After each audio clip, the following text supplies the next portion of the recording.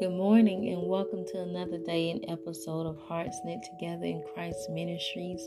I'm your host, Marsha Sullivan, and I thank you for tuning in this morning to listen to what God wants to speak to your heart as a means to encourage and uplift you as you draw near to the one who loves you and to the one who has a purpose for your life. Today we're still talking about the subject about giving. God requires it and it's necessary.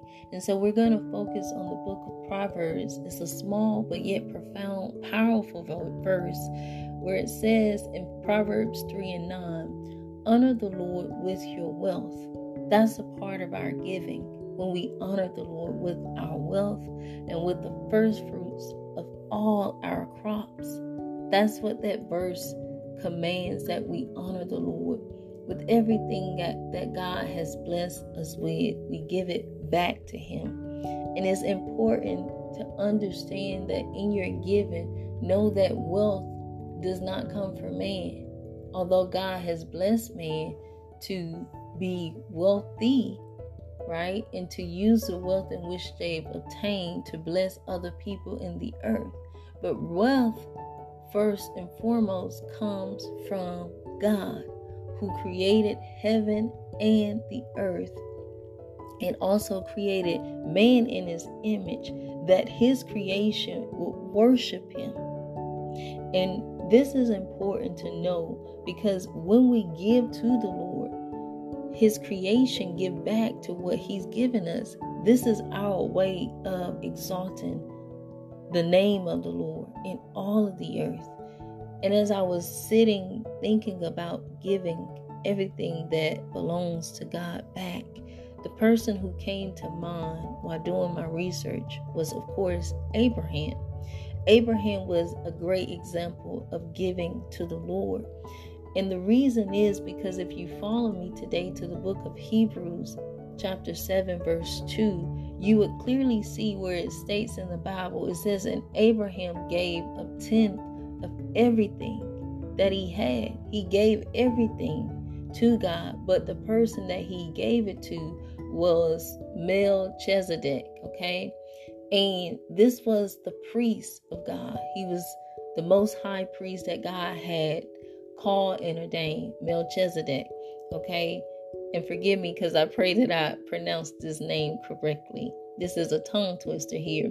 But nevertheless, he was the priest called of God. And Abraham was obedient to giving unto the Lord out of his reverence for the Lord, out of his obedience unto the Lord, but most importantly, his love. Because you can't give if you don't love, or if you don't have a compassion to give it to. So Abraham had a heart, first and foremost, to give to God all that was given unto him.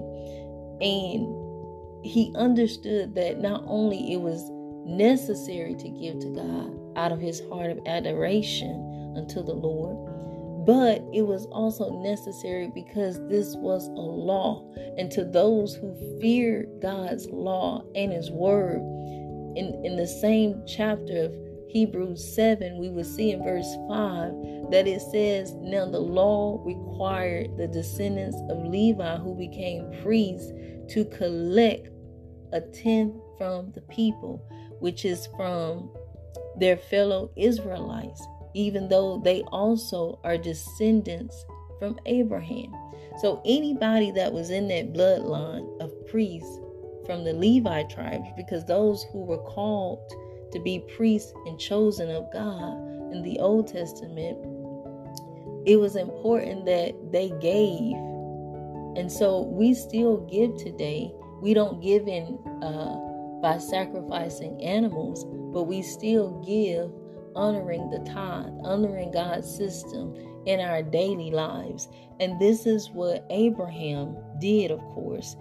And because we don't want to be responsible for robbing God's house, as it said in Malachi 3:10 and 11, you see where when you don't give, the Bible is clear. And I remember that was a time that I listened to this scripture, but really had no knowledge of what it was saying. But it's true. It says here, bring ye all the tithes into the storehouse, that there may be meat in my house. The Lord is speaking this to his people. And prove me now.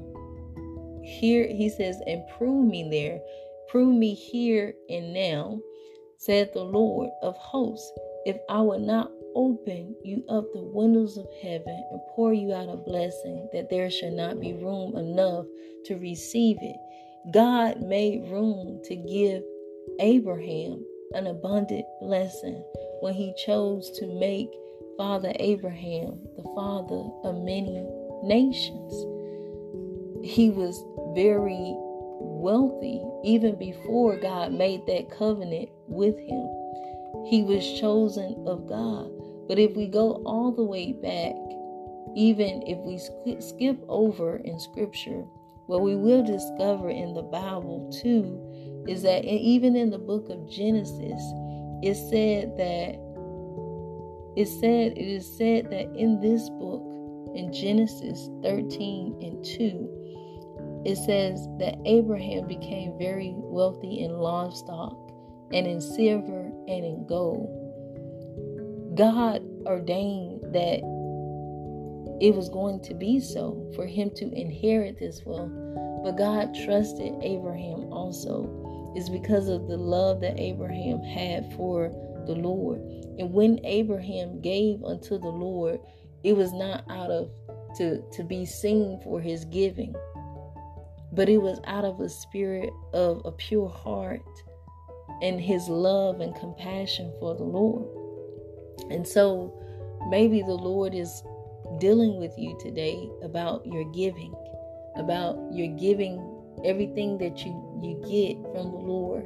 He requires that you give it back, a tenth of it to the Lord.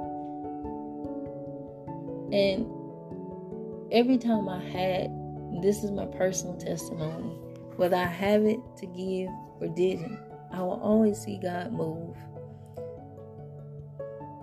Because if I didn't have the monetary money to give, there was other areas that I could give to the Lord.